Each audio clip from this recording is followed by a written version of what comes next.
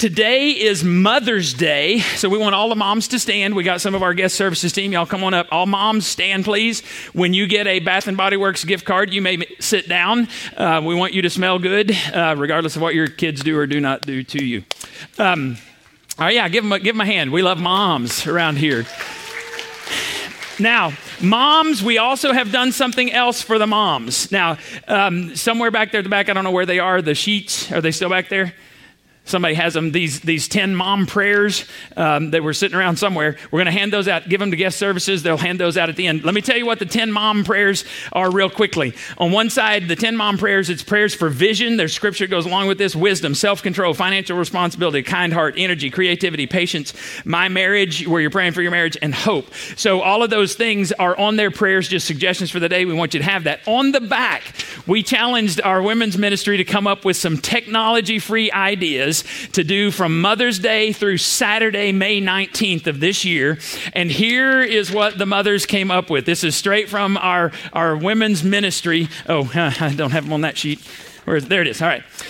Fishing. If Janie comes up with fishing and says we want to go fishing, I am so there. This is one of my activities. But this came from moms. This didn't come from Doug. Yard games, kickball, football, whatever. Board games, read books, card games, spoons. When we go to Haiti, one of the most violent games our teenagers play is spoons, where they jump across the table, spoons flying, bodies flying. But anyway, some mom wanted to do that. Listen to music. Go for a walk or take a hike nature trails. Alternate date night and family night throughout the week. I did not edit this at all. Number 10 is have some belly button to belly button time. I did a sermon series called From This Day Forward, and one of the sermons I talked about how men like shoulder to shoulder. We want you to do something with us. Going fishing, that's a great thing. Riding my motorcycle, I love it when Janie rides with me. Those are awesome things. Women want face-to-face, right? So you need to talk to them. Janie's a quality time girl. I can take her to the movies. She loves going to the movies, but that doesn't count as face-to-face. I have to take her somewhere else after that and sit across and talk to her. That's face-to-face time. And then we talked about belly button to belly button, and since there are some young folks in here, I'll let you figure out exactly what that is. But we do believe God created sex, that sex is good in marriage, that it bonds us together. So some woman, I did not ask who, I do not want to know who, she said one of the technology free things she wanted to do this week. That's way too much information for you, isn't it? We are that kind of church. Family-free quiet time alone. I think maybe number 10. Never mind. Get rid of the kids. Okay. Do a short Bible study, do a family Bible study, family meal times where everyone helps cook and clean up together. You know a mom said that because that one, right? Where you cook and clean up together. Do a home project together, relax outside under the stars next to a nice fire. Even though it's 90 degrees, that's all right. Move far enough back from the fire. Get together with friends, visit new places locally. Now, here's the deal. If mom says that we're not going to have any technology, mom is in charge for the next 7 days. If mom pulls out her phone, guess what that means? You get to get on your phone. If mom gets on the computer, but if mom says no, one of the best gifts you can give, we did this years ago when I was a youth minister in Arlington, and Janie and I didn't even have kids, but we still played by the same rules. Every night we did whatever Janie wanted to do, and it's one of the most fun times that we've had in our marriage. So we wanted to offer this to you. Be sure and pick those up as you leave. Ladies, you can make up something new if you want to. We just wanted to do that for moms. All right, today we're going to talk about moms, but maybe in a little bit different way. But some of you, how many of you are last minute gift shoppers? I used to be the guy at Walmart on Sunday morning because I get up early on Sunday mornings to study, and I used to be the guy in the card aisle on Sunday morning. I did it a day ahead of time. I got that taken care of. But I wanted to share for some of you who haven't gotten a card yet, maybe you would like to use one of these. Here's what one. The pessimist views the glass as half empty. The optimist views it as half full. The mom views it as one more thing she has to pick up because someone was too thoughtless to put it in the dishwasher. That's available, $50. I'll print you one, $50. We're trying to raise money for Haiti. Here's another one. Let's see, hours of screaming labor, about 1 million poopy diapers, thousands of loads of laundry, years and years of sleepless nights, and all I get is this lousy Mother's Day card, right? In the first service, the only ones that laughed at both of those first were men. The women were glaring at me. I don't know what was up. Thank y'all for being much nicer to the pastor. Or this one, this was my favorite. It's not easy being a mom. If it were, Dad would do it. Yeah, see, all the women liked that one. They didn't like the other. Well, today I want to talk to you about some relationships in the church that we're supposed to have. And one of them is how we're supposed to have spiritual moms in the church. This comes from Paul talking to two young pastors. We're going to look at a passage in 1 Timothy, and we're going to look at something in Titus. Both of these, Timothy and Titus, were young pastors. Paul was telling them how they could have a healthy church. Look what he says in 1 Timothy 5:1. He says to Timothy, "Do not rebuke an older man harshly, but exhort him as if he were your father. Treat younger men as brothers, older women as mothers, and younger women as sisters with absolute purity." The Bible talks about the church as a family, so it's no surprise that it talks about the relationships we're supposed to have in the church are very family-like. So it says to treat the older men like fathers. So John Colander is older than I am. He is 3 whole months older than I am. I'm supposed to look at him like a father. So I asked him to loan me $50 to take Janie on a date. I'm not sure he declined. I'm not sure that's what it means, treating like a father. But the relationship aspect, younger men are to be brothers, older women are to be like moms, and younger women are to be like our sisters. Now, this week I read several quotes that I'm going to show you, but I also, when I read the quotes, I go, man, those are good. I wish I knew who the people were who quoted these things. So I want to tell you about the quotes before I put them up. First one is Elisabeth Elliot. Elisabeth Elliot was a missionary in Ecuador. She and her husband, Jim, were trying to reach the Auca Indians, A-U-C-A. No one had ever reached them. In fact, if you met an Auca, they would kill you because they didn't like outsiders. If you weren't born there, first thing they would do is kill you. So when Jim and his missionary friends met, first they learned the language, they dropped off packages for them. When they first met them, they had a very positive first experience. Everybody else had been killed, they weren't. They met 2 women down at the river. They thought, yes, God is opening the door for us to reach the Auca Indians. The next time they go to meet them, they saw the same women in the river. The men came out with spears and killed all of those missionaries, left their bodies on the shore there. Elisabeth Elliot had a young daughter at the time. She and her husband were trying to reach the Aucas. She eventually goes back and says, God called me there. I'm supposed to reach these people. Eventually, God uses her to lead the whole tribe, all of the Aucas, to Christ. I want you to understand who it is who says this first quote I'm going to show you. Amy Carmichael, this is Elizabeth says this. Amy Carmichael became for me what now some call a role model, but she was far more than that. She was my first spiritual mother. That's the term I want you to hang on to.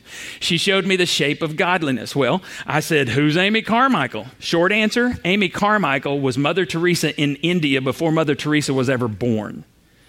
Amy Carmichael was never married. She spent 55 years in India reaching the people no one else wanted to reach. She had this ministry that became so widespread, people understood that young girls trying to escape prostitution and slavery would run to her house and beg her to rescue them. And in that culture at that time, if you were to turn from Hinduism to Christianity, if on a good day your parents would shun you and never speak to you again, on a bad day they would come and drag you away, beat you, and kill you for daring to turn your back on the family religion. And so Amy Carmichael spent 55 years. She actually fell and was injured. I'm going to talk more about her next week. She actually fell and was injured and spent the last 20 years of her life in bed running a ministry. And all these girls would run. They heard about her. You can be safe in Miss Carmichael's house. And so they started calling her Amma, which is the Hindu for mom. And at her death, she requested that they not put a tombstone on her grave. So the girls that she had rescued, who called her mom, put a bird bath on it and put the word mama. Never had a physical child of her own. She had many spiritual daughters. Now you understand when Elisabeth Elliot says Amy Carmichael was what for me, what some now call a role model, but she was far more than a role model. She was my first spiritual mother. She showed me the shape of godliness. What New Life needs more than anything is for a generation of women to demonstrate what it means to be godly, to follow Christ wholeheartedly, to be a fully devoted follower of Christ. And speaking of that, I want you to see this quote from Dietrich Bonhoeffer. I'll tell you who he is in just a minute. Dietrich Bonhoeffer says, "A righteous person is one who lives for the next generation." All right, hang on. You can write that down, but I want you to understand where this comment comes from. Dietrich Bonhoeffer was a pastor, a German theologian who lived during the time of Hitler, during Nazi Germany. He opposed everything of Nazism. In fact, he rescued Jews. He served as a spy against the Nazi Germans and fed information to the Allies. At one point, he actually came to the United States and he was studying theology during the worst part of Hitler's regime. And he said to someone here in the United States, he said, I cannot be a pastor to the German people if I do not go through this time of suffering with them. So he leaves the comforts of America, goes back, rescues Jews, eventually gets caught rescuing Jews, goes to a German prison where it says he became the pastor of the prison, and then he eventually went to a German death camp where he became the pastor of a German death camp. 1 month before Germany surrendered to the Allies and the war was over, they hanged Dietrich Bonhoeffer because he was an enemy of Nazi Germany and he was a friend of Jews and he was a Christ follower. Dietrich Bonhoeffer said, a righteous person, a fully devoted follower of Christ, is one who lives for the next generation. That's what I want to get across to you today. Whether you're male or female, we're going to talk about spiritual moms today, but the older men are supposed to teach the younger men. The older women are supposed to teach the younger women. Now, almost 2,000 years ago, the Apostle Paul started a church on the island of Crete, and he left behind a young pastor named Titus there. Understand, at that time, no one had grown up in church because there was no such thing as a Christian church until Jesus was raised from the dead. So Paul, I want you to notice what Paul says any church needs to do to grow up spiritually. He tells Titus this in Titus chapter 2, verses 3 through 5. Teach the older women to live in a way that honors God. They must not slander others or be heavy drinkers. Instead, they should teach others what is good. These older women must train the younger women to love their husbands and their children, to live wisely and pure, to work in their homes, to do good, and to be submissive to their husbands. Then they will not bring shame on the word of God. He's saying you need to live. If you're going to say you're a Christ follower and the Bible is God's word, you need to live in such a way that it brings honor on God's word, not dishonor.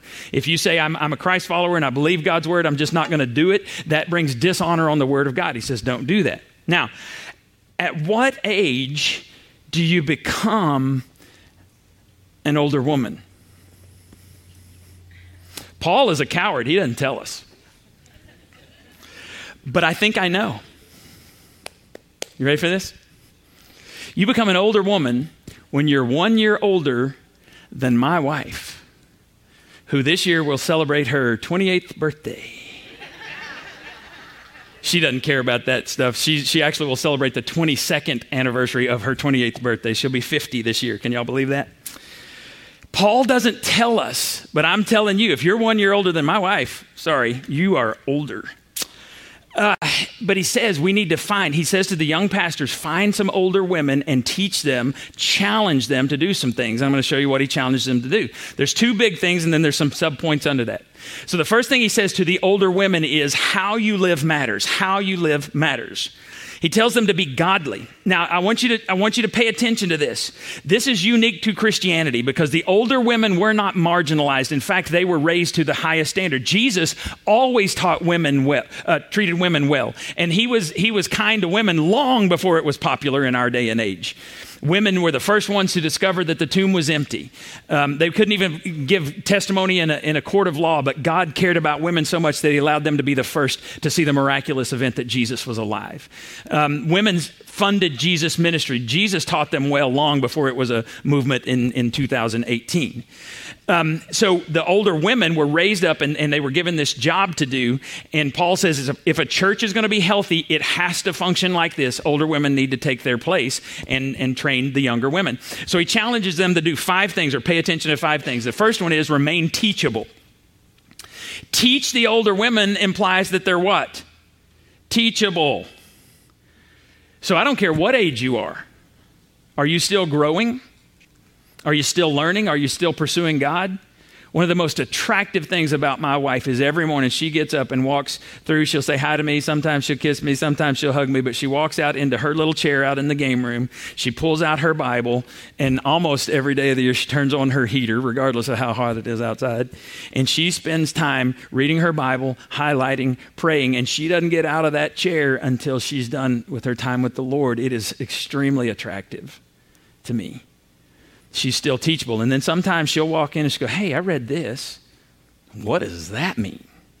And we have this conversation, and it's incredible to me. She's still teachable at 28 plus 22.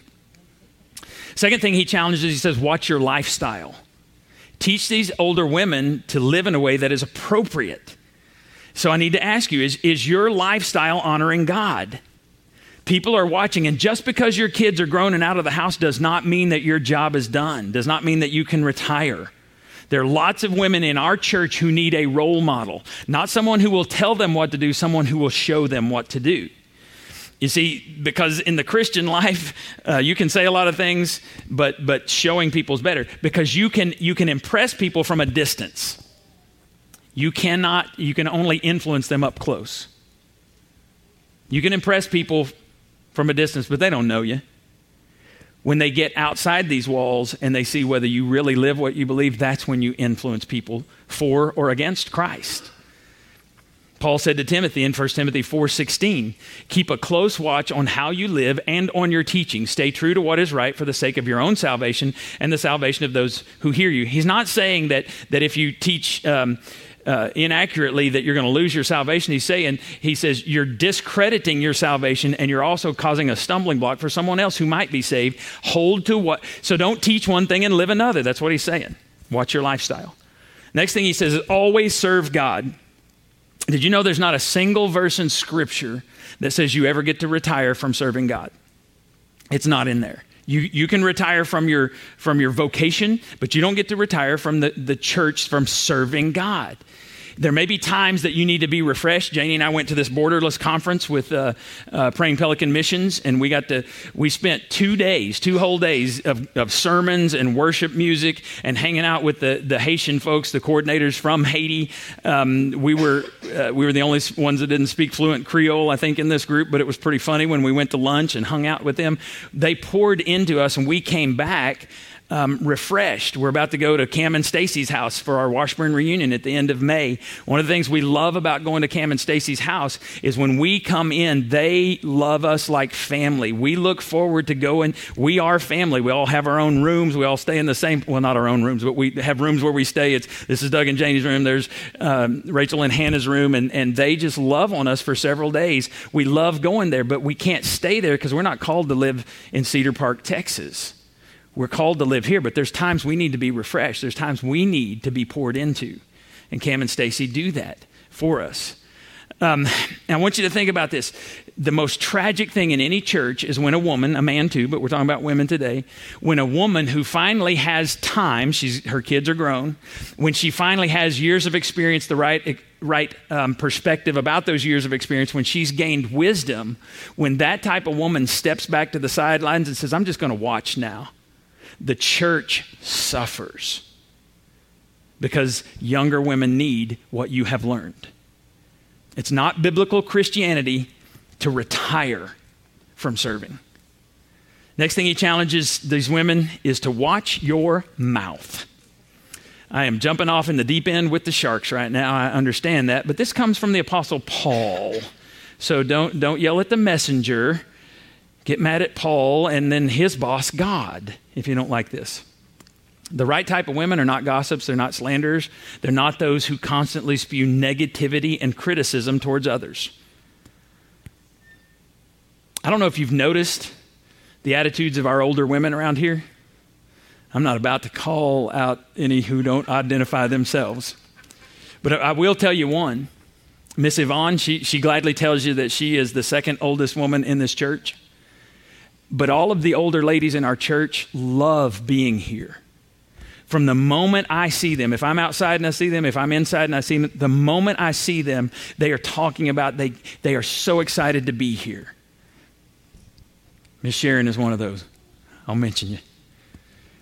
And every time, and I don't know what she does on the way up here. She and Carlene could have all kinds of fights on the way up here, the 20 minutes, I don't know. But when I see Miss Sharon, the first thing I say, how is she? I am wonderful. And she gives me a big hug, and she'll chase me down with that cane if I don't get out there and give her a hug. She used to walk around our church and pray. She can't do that anymore, but she would pray before events, pray over our church. These women love to be here. They're living out this verse, Colossians 4:6, which says, let your conversation be gracious and attractive. I don't know what happens before, but I know when these ladies get here, their conversation is gracious and attractive. And don't you want to be around someone whose conversation is gracious and attractive? Aren't you repelled from someone whose conversation is not gracious and is unattractive? Yes. Let your conversation be gracious and attractive so that you will have the right response for everyone. Last night, Miss Yvonne texted me and she said, I cannot wait to worship our daddy God with my New Life Church family. You can't help but appreciate someone who watches their mouth and good things flow out of their mouth. The last one is avoid inappropriate behavior.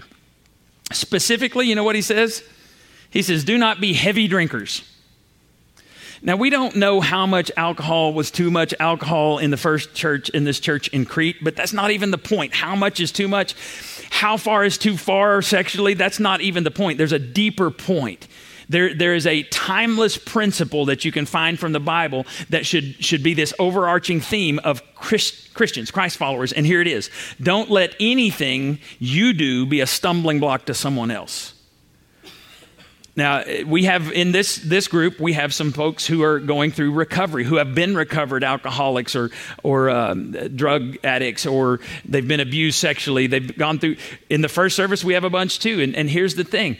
My decisions of what I do out here in Palestine should be based upon whether I'm going to be a stumbling block to someone who's going through recovery. So you better believe I'm not going to do anything that would cause someone to look bad on the name of Christ or New Life Community Church. A mature Christian says what I do could impact eternity. So how much is too much? That's not even the right question. Am I being a stumbling block? That's the right question. Don't do anything that would cause someone coming after you to stumble and fall. Especially little children. Jesus said it'd be better for a millstone, and you're talking about a 2,000-pound rock, to be tied around your neck till you be thrown into the deep of the sea than to cause a little child to stumble so that you can have your way, so that you have a right. I'm just telling you what God says. And then Paul says it this way: stay away from evil, from every kind. Another translation says avoid every kind of evil. And anything evil is something that causes someone else to stumble. Now, I want you to look at those 5 challenges, and I want you to circle or asterisk or maybe dot. If you don't want anybody else to know, just put a little dot by one that you need help with, whether you're male or female. This can apply to all of us. Next, I want you to think about a woman you know who has lived out an example of these 5 things. Who you say, I could be like, if I was going to be like anybody spiritually, I would want to be like them. I want you to write their name down, or at least their initials. And then I want you to commit to telling them. You need to call them, you need to text them, you need to send them a card today to tell them, you have made an impact in my life. You do not know sometimes that people are about to crash because they think nobody notices what they're doing. And I'm not saying you have, I'm just saying you could be the wind in their sails that get them over a rough patch if you say, your life impacted me for the glory of God. It is not the thought that counts. You need to let them know today, you made an impact in my life. Now, Paul, and by the way, if you don't have someone like that, you need to pray that God would bring you someone like that you can do life with, that will encourage you. Now, Paul says it's not enough just to live right. There's something that matters more, and that's number 2. Who you pass it on to matters most. Having the qualities is not enough. You need to pass them on to somebody else. Look what he says to Timothy in 2 Timothy 1:5. I love this passage. I remember your genuine faith, for you share the faith that first filled your grandmother Lois. The only thing we know about Lois is right here in 2 Timothy. God said, this woman is such an important person. I want her name recorded in Scripture in the best-selling book of all times. For thousands of years, as long as there is a planet, people are going to be talking about Lois. And then look what he says, I remember your genuine faith, for you share the faith that first filled your grandmother Lois and your mother Eunice. And I know that same faith continues strong in you. Mom's no longer here, but my mom was taken to church by my great uncle Walt. Mom was the oldest of 8 kids. My grandparents didn't go to church. They weren't very religious people. And so my Uncle Walt would come and pick up my mom. He had one of the first motor cars in existence. But Mom lived down a dirt road, and if it rained, I'm not making this up, if it rained, Uncle Walt would hitch up his horse to his buggy, and he would go down the dirt road, the muddy dirt road, to pick up my mama. He bought a dress so that my mom would have a dress to go to church in. So I don't think it's a stretch to say the faith that my Uncle Walt showed filled my mom. And I am a pastor today because of the faith that my Uncle Walt showed to my mom, and my mom taught me there is no greater place to be on a Sunday morning than in the house of the Lord. And I will go to my grave believing that and proclaiming that the people of God need to regularly fellowship with the people of God. If your kids are still at home, I'm going to tell you right now, there's no higher calling you have than to train them for eternity. Our society is way caught up in sports and academics and what job you get and how much money you make. I'm just going to tell you, none of that stuff will impress God. It doesn't matter what degree you have. Baylor University isn't going to impress God when I try to show him my diploma from Baylor. What job you have, how good you were at sports, not going to matter. What's going to matter is, do your kids know Jesus? I was a youth minister for 19 years and 4 different Baptist churches. And in every church, more than once, I heard, it's your job, youth minister, to train my kids about God, because that's what we pay you for. And I don't know if it's righteous indignation or just indignation that boiled up in me. And I would say, oh, really? There are 168 hours in a week. And you expect me to fix in your child in 1 hour? All the things that they've been doing for 167 hours that you've been promoting? Yeah, right. See, I did some study this week. Teenagers, those under 18 today, spend 6.5 hours per day in front of some type of screen, either the TV screen or a computer screen, an iPad, or a phone. 6.5 hours per day. That's 45.5 hours per week. Now, if they come to church 1 hour, or maybe 2, if they're really spiritual, they come 2 hours a week, and they have 45.5 hours of something that you don't even know what they're looking at, which one do you think is winning? Oh, let's not stop there. Let's keep calculating if I can find my numbers. So in a year, it's going to come out to 2,366 hours per year they're in front of some kind of screen. And if you come to church every week, 52 hours about God. By the time they're 18, 42,588 hours of screen time. And if they go to church every Sunday from the time they're born until they're 18, it'd be 936 hours in the presence of God. It doesn't take a mathematician to figure out why the kingdom of hell is stealing the souls of our children. So don't ever tell me it's my job to fix your kids or teach them about God. It's your job. Our children's ministry, Janie's talking about spiritual gifts right now. She's teaching your children about spiritual gifts. And I'm not trying to insult anybody, but I'm willing to bet many of you don't even know what your spiritual gift is. Your children are learning about that in children's church. We have one of the best children's churches I've ever seen. But that's supposed to be a supplement to your training your children about God, because we only have them 1 or 2 hours a week. Hannah just finished high school. And she's going to be going off this fall to Ingredients Dance Company. It's a incredible thing. And I told her I think it's hilarious that she's leaving home and going to something that is more restrictive than her parents. They curfews. She'll be at the dance studio 5 hours a day. She'll have to have a job. She'll have to serve in a church. She can only come home one time. I said, this is funny to me that you're going to go someplace more strict. But I also told her this. This was already in the sermon. I told her, I said, sweetheart, I don't care what you do for a living in your life. I just want to know that you're following Jesus. And if I know you're following Jesus, I will do anything I can to support you. And so she's not going the traditional route. That's all right. She believes God has called her. I believe God has called her to do this. I see God in her when she dances. She worships. I don't know where. We met some really incredible people this weekend when we went up to visit. And I am confident that they have the best interests of my daughter at heart. But here's why I tell you that. For the most part, my parenting's done with Hannah. And I'm pleased with where she is now. I'm not saying she's perfect, but I'm pleased with the direction she's heading. Rachel is here. She just finished her junior year in college. She serves the Lord when she's not in church here on Sunday morning. She's in church in Nacogdoches. She and Matt are regular attenders. I'm pleased with the direction of their life, but really my parenting's done. There is nothing more important than the kingdom of God. And you may expect me to say that because I'm a preacher, but I'm just going to tell you, when you die someday, you're going to remember this conversation.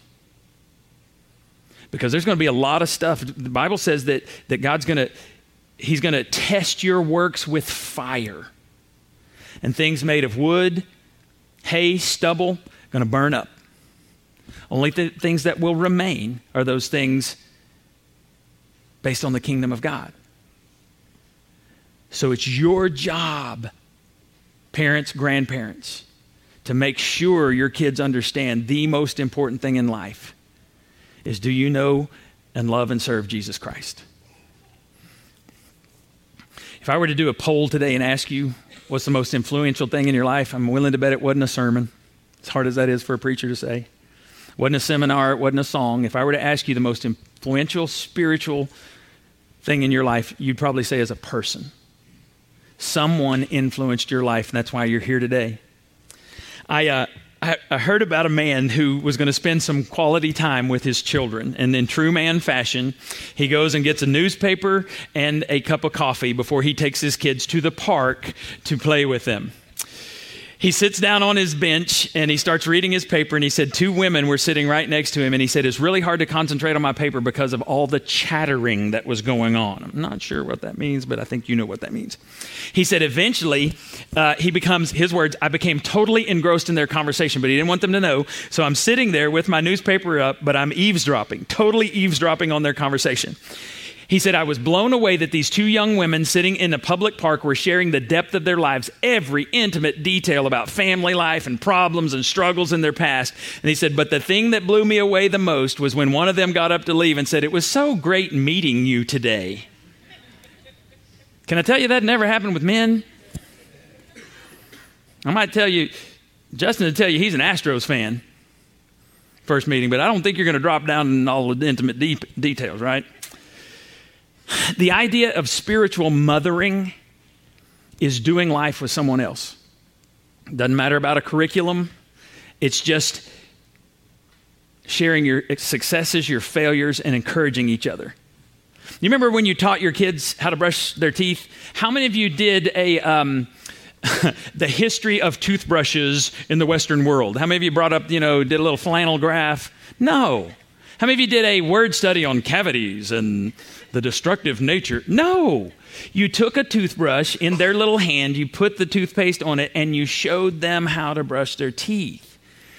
There are young men, young women in our church who need someone to show them how to do life, how to have integrity in business, how to do marriage correctly, how to go through crisis and keep your head above water. They need someone to show them.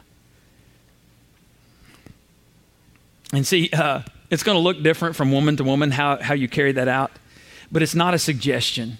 The Apostle Paul says, if you feel like it, invest into the next generation. No, it's a command that you're supposed to do. Share your story, share your life. Years ago, there was a man named Bob who was the chaplain of the Florida legislature, and he was asked, how did you get the job of chaplain? Here's what he said. It started years ago, there was a guy in the state Senate who was just getting beat up and massacred by the media. My heart went out to him. God kind of laid him on my heart, and I thought, I'm going to try to see if I can get an appointment with this guy just to encourage him. So after several tries, he finally gets an appointment. He goes to the guy's office, sits down in the chair. The senator comes in, sits down behind his desk and looks at Bob and says, "What can I do for you?" Here's what Bob says: "Nothing. I'm not here to ask for anything. I just know that you've been having a hard time from the media, and I'm a Christian brother, and I just want to come alongside you. And if over time you're in office, you need someone to pray for you or encourage you or be a friend, I'd like to offer myself." Bob said the senator burst into tears. And when he composed himself, he said, "You're the first person to ever walk through that door who didn't want something from me." Ladies, there are so many young women in our church that need someone to come alongside them and say, "I don't want anything from you. I just want to be an encourager to you." You're further down the road and they can see your life and see that you can survive this. So if you want to be a spiritual mom, there's 3 quick things I want to tell you about. Here's how to be a spiritual mom. First one is open your Bible. I've got the Living Bible translation of this verse, and here's what it says. For whatever God says to us, that's God's word. For the word of God is living and active, but this is the Living Bible. So it says, for whatever God says to us is full of living power. God's word is alive. It is sharper than the sharpest dagger, cutting swift and deep into our innermost thoughts and desires with all their parts, exposing us for what we really are. And somebody may say, well, I'm not a Bible teacher. So what? One of the most powerful things you could do is open up your Bible and read a passage of scripture with a younger mom or younger woman, and then discuss what that means. God's word has living power. C.S. Lewis once said, you don't have to defend God's word. God's word is like a lion that's chained up. You don't have to defend a chained up lion. You let it go and it defends itself. The word of God is living and active. Just let it go. Second thing is open your home. For a meal, a cup of coffee, share your life around the dining room table. How hard is it to do that? I learned hospitality from a group of Christians. Every church, every city that I served in, there's somebody that welcomed Janie and me into their homes. In fact, in Austin, Cameron's parents, James and Darlene Corbin, Janie and I lived in different cities when we got engaged, and she would come to see me, and they gave her a key to their house. She had her own bedroom. In fact, they call it Janie's bedroom. And people would say, hey, can we do this? And they're like, no, Janie may need it this weekend. That's her bedroom. She had her own parking place in their driveway. They didn't even have to know when she was coming. Sometimes, because it's on opposite sides of the house, sometimes they'd get up in the door and said, oh, Janie must be in town this weekend. That's hospitality. These people loved us and enabled Janie to come and visit me and to be perfectly pure. Nobody ever wondered where Janie was staying. She had her own room at the Corbin's house until we got married. And every city we've lived in, people have taught us about hospitality by opening up their house. Look what Romans 12:13 says. When God's children are in need, you be the one to help them out. And get into the habit of inviting guests home for dinner, or if they need lodging for the night, you be the one. Third is open your calendar. You need to have regular time to hang out with people of God.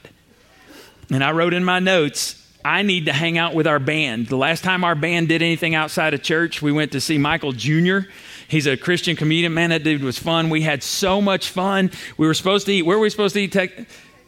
Texas Roadhouse, and they wouldn't let us. Anyway, so we went to Taco Bueno. We had more fun at Taco Bueno. But I need to spend time, because as much fun as we have on a Wednesday night rehearsing, you can't do life during a rehearsal. I love the people in the band, but God knits my heart together with those people in the band outside of this stage and outside of Sunday morning. When our small groups went out to Lakeview Camp, that was a blast. And I have very fond memories of sitting around the table or walking around or jumping on I always forget the name of it, the jump pillow. What's that thing called? It's like a blob, but it's a jump pillow. Dude, I didn't know you could bounce kids off and they'd be okay, but I saw Brad do it, and I thought, man, I started bouncing children everywhere. It was awesome. And most of them were like, do it again. I said, all right. And they go flying. It was fun. You need to have some regular times outside of the walls of the church where you're connecting with the people of God. People are going the same way with you. When Moses was telling the Israelites how you pass on the word of God to the next generation, here's what he says in Deuteronomy 6:7-9. Repeat them again and again to your children. Talk about them when you're at home, when you're on the road, when you're going to bed, and when you're getting up. Tie them to your hands and wear them on your forehead as reminders. Write them on the doorposts of your house and on your gates. I don't think he means literally, so I'm not going to get a tattoo of my favorite verse across my forehead. But what it means, it would not be cool. I'm sorry, Travis. I think what it means is when someone sees you outside the walls of the church, the fingerprints of God should be so evident in your life that they say they know God. Only a Christ follower would act like that, would talk like that, would respond to me like that. Doesn't mean we're perfect. Oh my goodness. I can't tell you how many times I've had to go back to someone and say, will you forgive me because I'm an idiot? I mean, when I've acted a fool. Doesn't mean you're sinless. It means you do the right thing. When you mess up, you admit it and ask someone to forgive you. It is vital that New Life become a place where the older men teach the younger men, where the older women teach the younger women. That's what we have to build if our church is going to be healthy and successful. Would you bow your heads? Father, I thank you for the Word of God, which addresses anything we will ever face. Help us to come under the authority of God's Word and help us to live God's Word. We pray in Jesus' name. Amen. 3 baskets back, joy basket. Take up our offerings, registration card basket. Put prayer concerns on there, answered prayer. And third basket is bagel basket. Everything goes in there, goes towards future building projects. Stand up, hug 4 people, tell them you love them, and don't forget to tell moms Happy Mother's Day. You're dismissed.